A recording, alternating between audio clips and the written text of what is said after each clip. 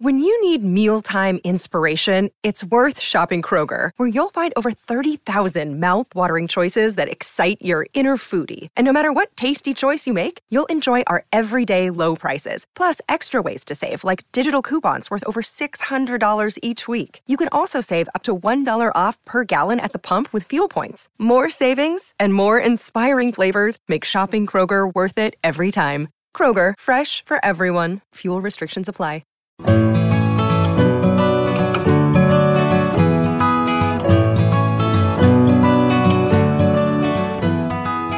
Welcome to the Flying Solo podcast, a show for those going it alone in business. If you're working solo or have dreams of starting up, you'll find support, inspiration and advice at Australia's largest and liveliest small business community. Find us at flyingsolo.com.au or join us on Facebook.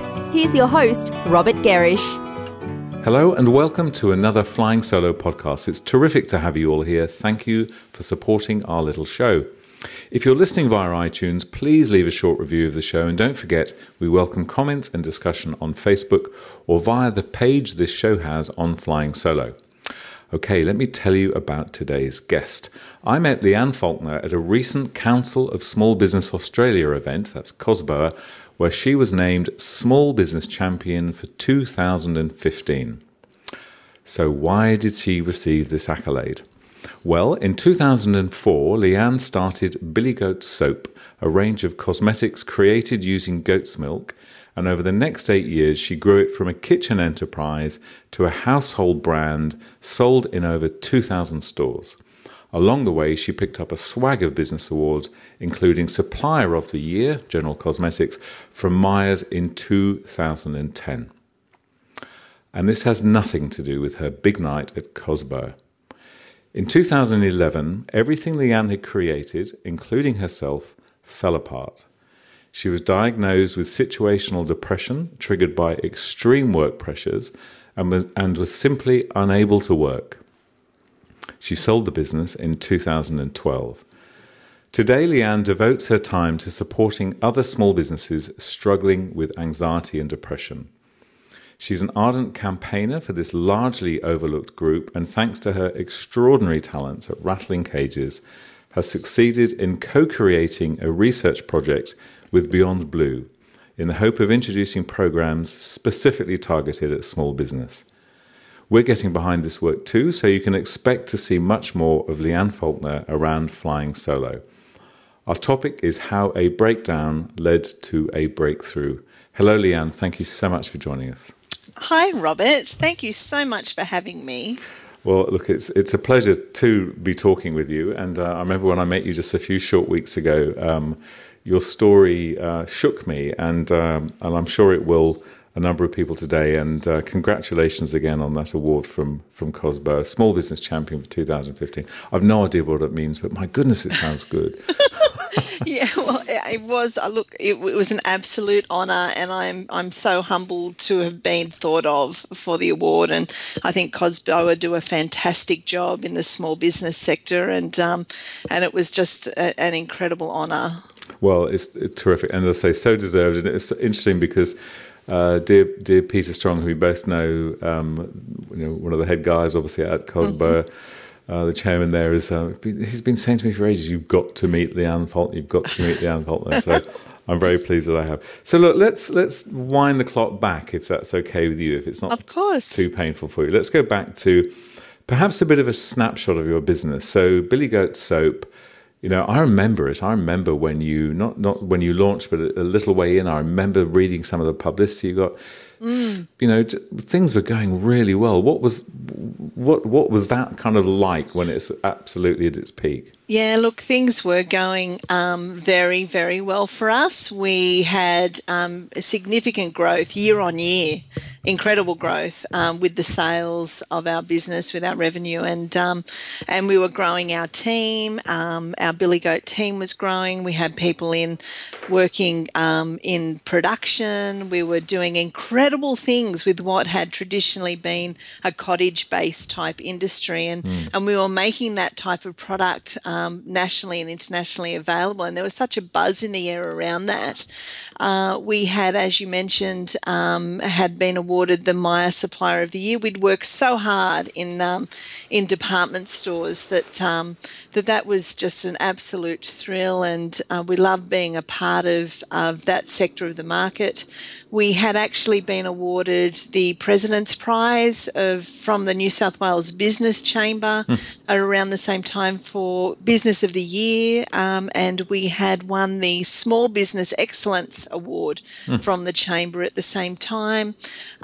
We'd won some local awards here because we're based on the coast of New South Wales, and we had an incredible consumer following. The people who use Billy Goat soap, I think, felt connected to the product, and we felt connected to them. So we had overwhelming community support. And you built a great personality around the brand. You know, that's the thing I remember about it. Yeah, I think we were just really authentic and genuine about what we were doing and what we were trying to achieve. And I think everyone who was part of that Billy Goat story believed in Billy Goat. You know, we just all really were so committed. And we'd had quite a lot of media around the brand and the story because of starting from home and with my own goats and with my boy, Liam. And so we'd had quite a lot of media attention about the growth of the business, and people were really wanting to know, you know, how are we going and what were we doing? In fact,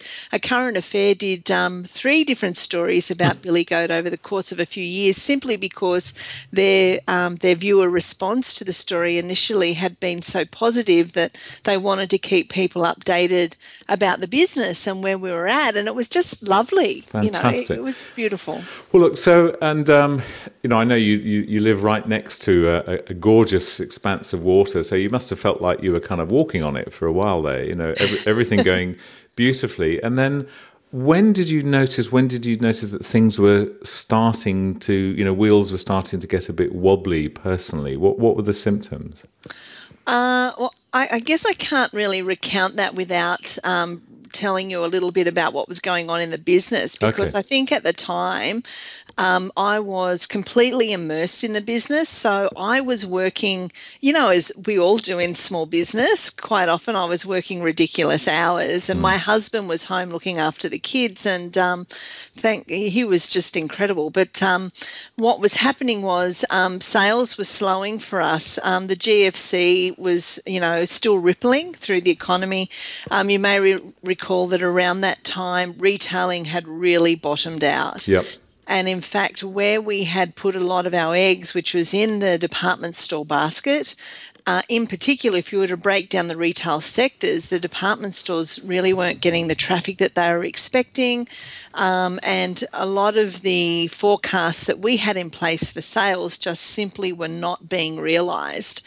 And I was beginning to feel that obviously was my fault. Right, okay. I had tried every lever I could think of: marketing, product positioning, greater channel, a whole range of things to do with saving our sales, and nothing seemed to be working. So, of course, as the business slowed, I just began to feel that I was a failure. And so the whole kind of massive disruption that was going on within the world of retail, Leanne Faulkner decided it was her fault. Yes, it was clearly my fault. You know, even, you know, a decision about a line to keep. If I'd kept a product line for longer than I probably should have, you know, I should have deleted a particular scent sooner, or whatever it happened to be. It was the world turned, and it was my fault, really. Okay. So that was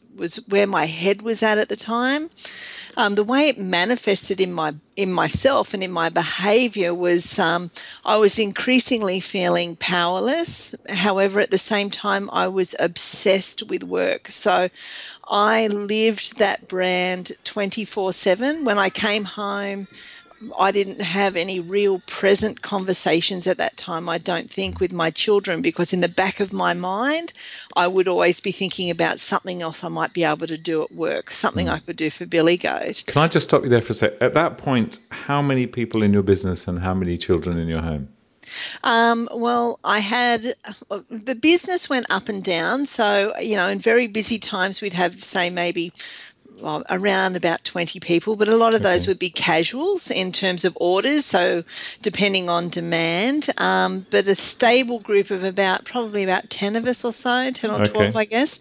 And at home, John and I have 2 children that back then were 11 and 10 and 11, and then we've got 3 older stepchildren, or I've got 3, John's got 3, who come and go. So so busy. You're surrounded by a lot of people that were making demands of you in any shape or form, but you're saying you, particularly when you got home, you acknowledged that you weren't really present because you were just so busy in your head with what was going on with your business. That's exactly right. I wasn't sleeping. I couldn't sleep. And if I went to bed, I'd have a racing heart. And if I slept, it'd be probably for a couple of hours because my mind would never stop, just never stop. I got to the stage where I would be driving to work in tears, and I would sit outside my office and try and reapply my makeup and tell myself it's just a bad day, you'll be okay, just get in there and smile and you'll be right. Once you start, you'll be right. Reapply my makeup, go in and smile to everyone, say good morning, and then go into my office, close the door and have another good cry. We'd have meetings, with my sales manager and marketing manager, and we'd have weekly meetings talking about, what we were doing in terms of the business for that week. And there would be times there where I would just get up and leave. I would say nothing to anyone. I'd just pick up my bag, go and get in my car and go and sit down on the lake somewhere and not go back to work. And I can remember I would see the look on people's faces. It would be like, where is she going? And looking back on that now, surely those people close to you in your business must have had an idea what was going on.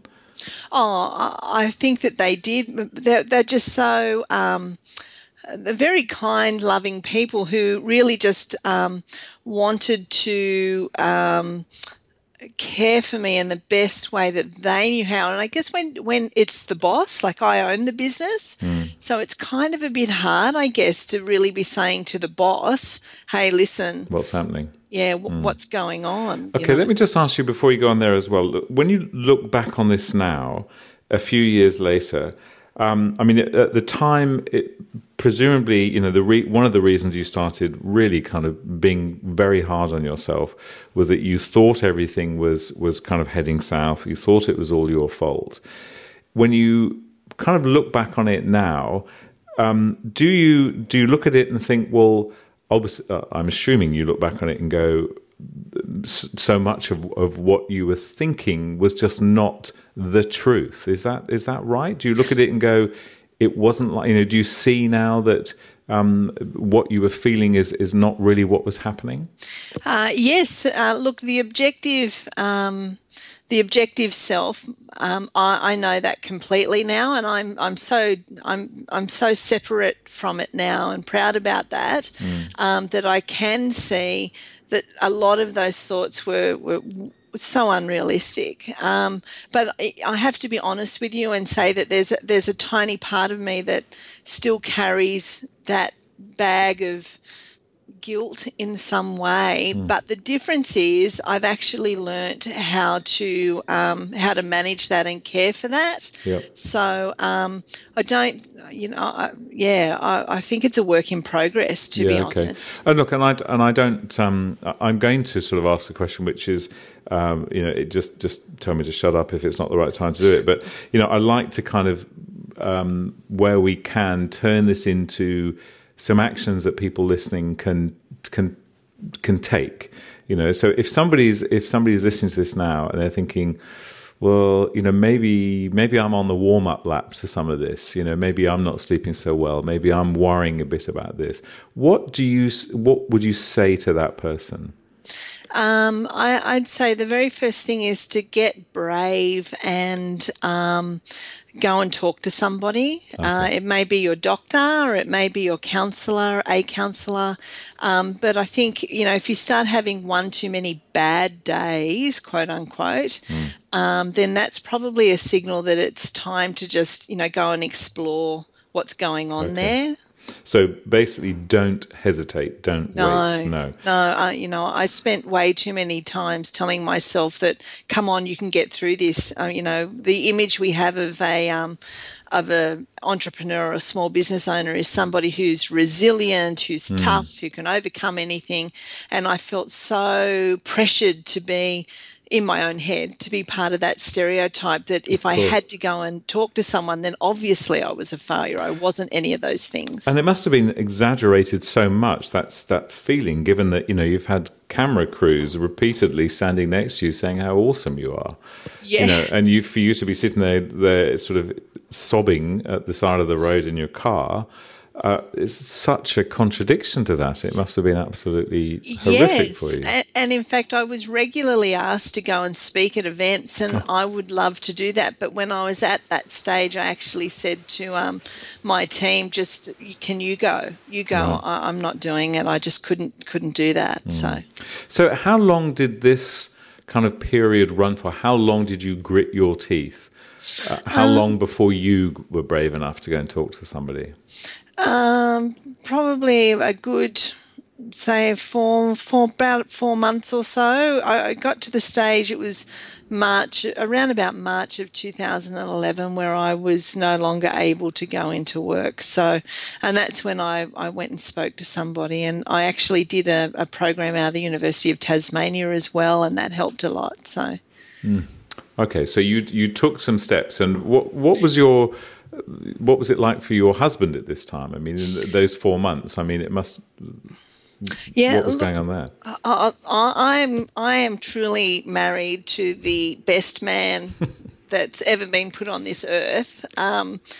He's just been so incredible. He has a counselling background, and he also has a small business background.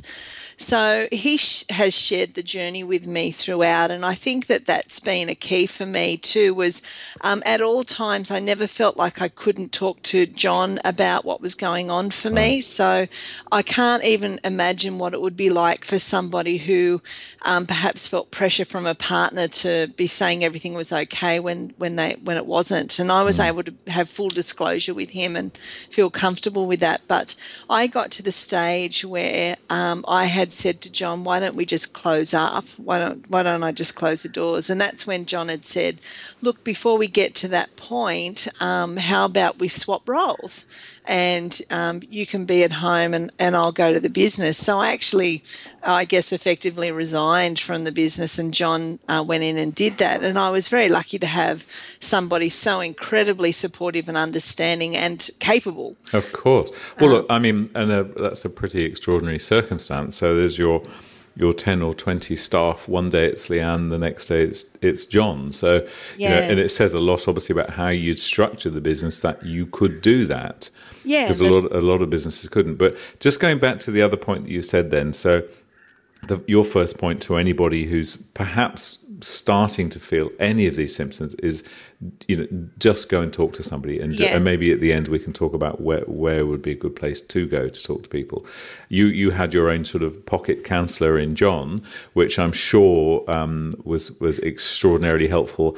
And it's John, your husband and father of your children, perhaps not quite far enough away from you as was proved to be sort of totally beneficial. That's correct. I had two things that I did. I went and saw a local counsellor. And I had weekly meetings with that counsellor. And in fact, I had seen a couple of counsellors before I found somebody that I felt comfortable with. And I would suggest that too. If you're seeing someone and you're leaving that meeting feeling no better or no different, then you need to go see somebody else. Because that really compounded my issues around failure initially, whereas I would see someone feel dreadful through that meeting, leave and think, I must be really bad because this person just can't fix me in any way. It wasn't until I actually went and saw somebody else. So it's important to find a fit when it comes to a counsellor. And I also did a program, which is in fact now on the Heads Up website called Business in Mind. And yes, I've seen that's the Tasmanian one, isn't it? Yeah, at that time that was being facilitated by Dr. Angela Martin, who wrote the program with the University of Tasmania, directly with her, and that program actually helped me a lot, and Angela and I have become friends as a result. So fantastic. And that's headsup.org.au, I think. Is that's that right? it. Yes. Okay, good. All right. So now look, the process, this process that you went through, as ghastly and confronting for you and your family as it was, you somehow managed to get to the point where you sold the business. So you extricated yourself from the business, and I mean, what was that process like?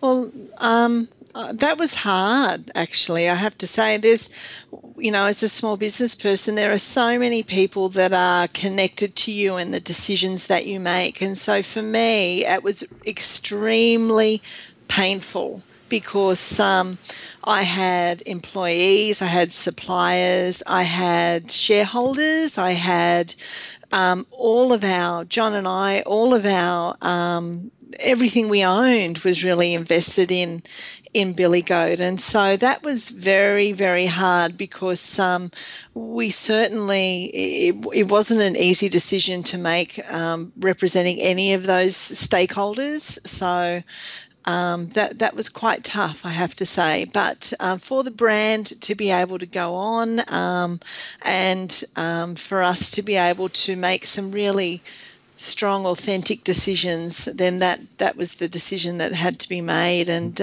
we did that. So. And where were you at that point? I mean, sort of in your mind. Back at work. Okay, so and how were you feeling on a sort of scale of 1 to 10? Where were you back to? Look, I was certainly back on my way to recovery. So I was probably sitting at about maybe a 6 or a 7. But what was really interesting, Robert, and there's nothing out there about this, was I actually couldn't work for about 3 months or so. I was not able to. And when I went back to work, I guess I wrote my own return to work program where I just did it casually to start off with. I didn't go back and sit in my office. I sat at one of our telesales desks outside my office. In fact, my marketing manager had moved into my office with all of her material. Right. And she'd said to me, "Do you want your office?" I said, "No, actually, I don't."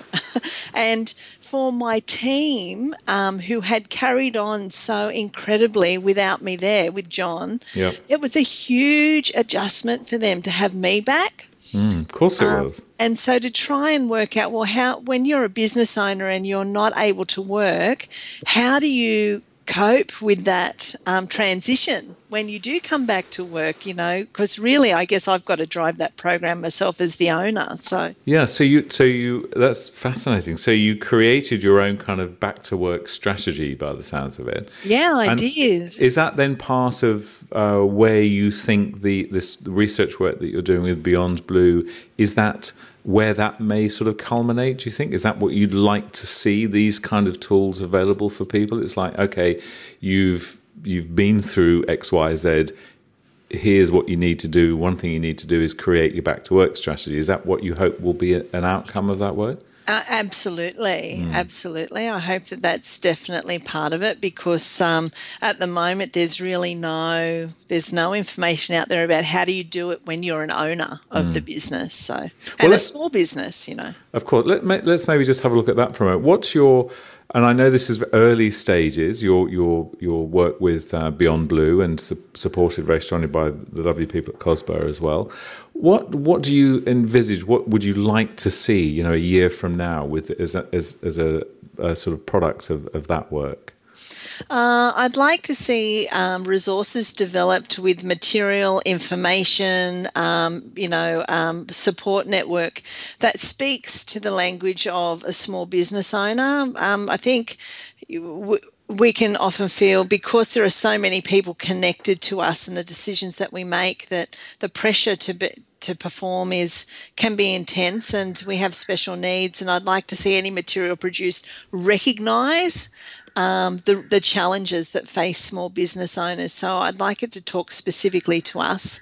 Ideally, down the track, what I'd really like to have is a support line to do with mental health, supporting small businesses in the area, where you can just pick up the phone and speak to someone who really understands small business needs. And I'd like to see a support service in place where if I'm struggling with my business, then I can go there and learn more about how I might talk to my spouse about, how business impacts our relationship and what that might mean, where I can get help from the tax office and figure out, is it safe for me to call the tax man, or am I going to red flag my business by doing that? So how do I have honest mental health conversations? Other resources, perhaps my business is ending and I need to get a job, but maybe I haven't actually been an employee for 15 years. How do I go and apply for a job? How do I do that as a small business person? So all of those things, I think I'd like to see all of those resources made available so that, we can keep people going. Of course. And look, hearing you talk through those things, you kind of, on the one, half of me is thinking, my goodness, this is astonishing. Well, most of me is thinking, what this astonishing work you're doing. Another little part of me is going, really, don't these exist? Isn't that there already? Isn't that there now? Clearly, what you're saying, it isn't. I mean, we know we've got support lines. We can ring up Beyond Blue. We can ring up other organisations. Absolutely, yeah. But what you're saying is that's really not enough. What we need is as small business owners, as in many cases home-based business owners, people that are working in very confined situations where they're taking on so much of the pressure themselves, as you did. Even when you're surrounded by 20 people, you took it all on yourself. You put all the pressure on yourself. So what you're saying is we need this purely or specifically for small business. And I think the scenarios that you painted there, what if you do have to go and get a job? As you say, I can't imagine trying to get a job, Sarah. I would be, laughable to try and get a job anywhere. But yes, I can see that one would need to, and, having those guidance to do that is just essential, it seems. Yeah, and I think, as you and I are doing now, I just think we need to have more conversations about this generally. I think we need to just try, I love the inspirational stories. I really do. I don't think I would have gone into business if I hadn't aspired to be, a successful small business person. But at the same time, I think we need to keep it real. Yes. And we need to be telling those stories. I'd like to see a lot more of those stories out there. Oh, look, I couldn't agree with you more. And I think particularly your comment there about keeping it real. And, we can go through, it's easy to go through a day looking at lots of smiling, beautiful people on Facebook and just thinking that everything's rosy. But then if you're feeling a bit bleak yourself, that's not helpful. Yeah, that's exactly we need right. So a couple of other things. What are you talked obviously about John and his role and the terrific counselling work that you got to, particularly after you'd spoken to a couple of counsellors and found a good fit.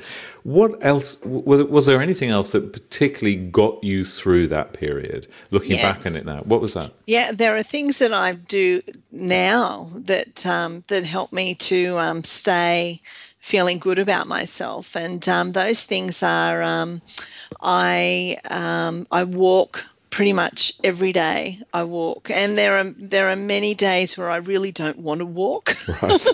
But I just have to take those first few steps and then I'm okay. So I walk every day, meditate almost every day, and the difference that has made to my mental health has been fantastic. And initially I couldn't do it. I'd sit there with my eyes closed and be thinking about, well, what am I going to cook for dinner tonight?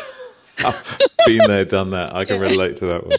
Okay, so you walk, you meditate. I do a community-based, I volunteer in a community project for a local theatre group. So I do the volunteer work around marketing and promotion for them. And, it's sometimes I would read these tips and think, oh, that's pretty corny. I'm too busy to do that.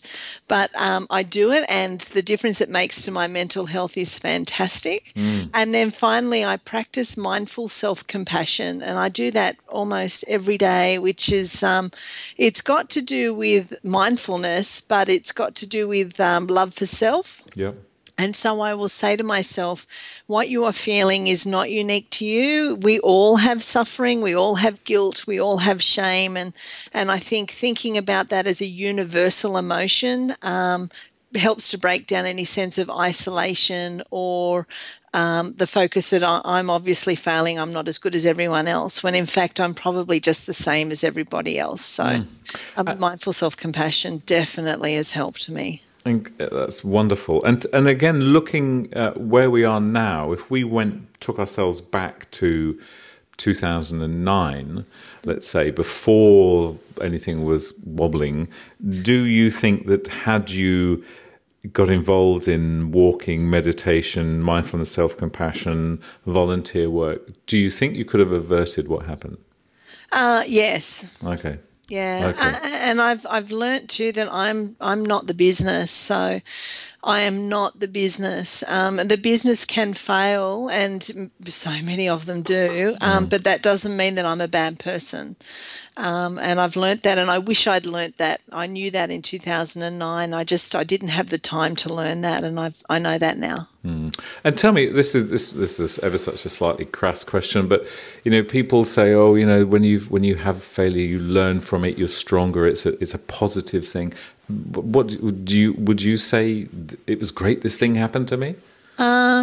Look, I'd say 99% of me is thankful for having a breakdown, right, because I am a much better person. And I'm hesitant sometimes to say that because it makes me sound like I was an ogre beforehand, but I wasn't. Right. I think I was a nice person beforehand, but I'm a much more present person and peaceful person. And if I hadn't had that experience, I wouldn't have got to this point.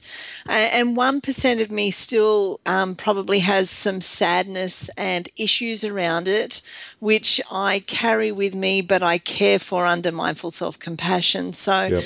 And I'm quite comfortable with that. I think it's probably a bit naive to say, we'll all get over it and time's a great healer, when for some of us, failure will stay with us forever, and that's actually okay. Yes, okay. That's a great realization, isn't it? To be able for you to be able to articulate that like that. And I'm dying to know, how are you keeping food on the table now then? That business is not there.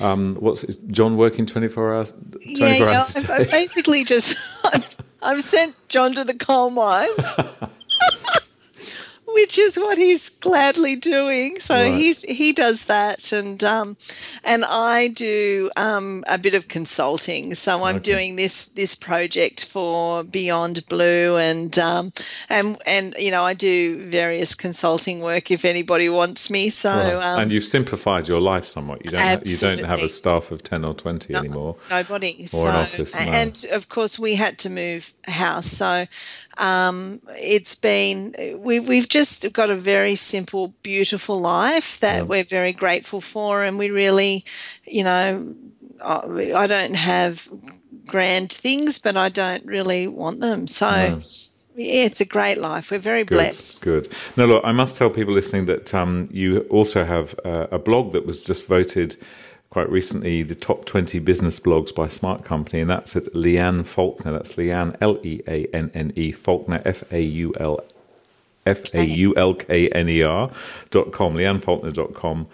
So people can follow the work that you're doing there. Thank you. You write some great blog posts. Really, really love reading those posts, and sincerely look forward to working more closely with you on this project as it moves forward, and just so thankful for the work that you're doing. So, thank you so much for the support of Flying Solo. It's total pleasure. It's exciting, and I so appreciate it very, very much. Thank you. Great. Well, look, I'm not letting you go yet. I've got a final question here. I've got a list of 20 questions in front of me. You can't see what they are, but I can. I'd just like you to choose, so you won't know whether I'm picking the right one. But I will. I'm honest. So. 1 to 20, what number would you like to pick? I'm going to throw a question at you. It's got to be 18. 18. Okay, Interesting because my last guest chose this one as well. What's one thing about you that few people know? Well, you've told us something that a lot of people know. So what's one thing about you that few people know? Oh, gee, one thing about me.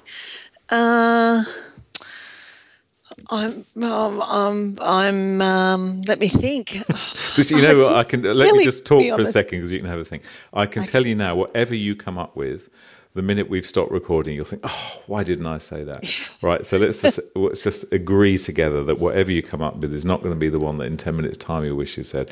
But I'm coming back to it now. Here it comes, Leanne. What's the one thing about you that few people know? I was a diehard U2 fan in my youth. There you go. Oh, that's pretty good. And how did that manifest? Was it pictures of Bono? Did you wear orange glasses all the time?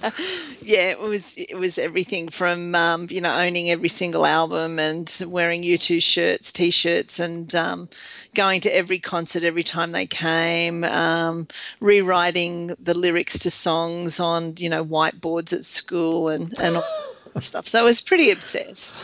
There you go. And do you still follow Bono and any of the boys today? Or unfortunately, we've had to part ways. Oh, really? Why? Oh, they're changing direction. I'm an old school girl, Sunday Bloody Sunday and the original music, and it's just not quite me now. So okay, but if we're wandering around your home, might we still hear some of the old YouTube belting out? Yes. Yes, you may well. Okay, and that's not when you're in the middle of mindfulness, self-compassion, or meditation? No. I'm guessing. No. Okay. No. All right. Well, look, Leanne Faulkner, thank you again so much for joining us. So, again, place to go, leannefaulkner.com to follow Leanne's blog. Thank you for your time, and we look forward to following you and to say doing whatever we can to support. So thank you. Thanks, Robert. And that's where we'll leave this show from Flying Solo and your host, Robert Gerish. We'd love to receive feedback, even a brief review for those listening via iTunes. If you're planning to start a business or rejuvenate the one you're in, check out our bestseller, Flying Solo, How to Go It Alone in Business.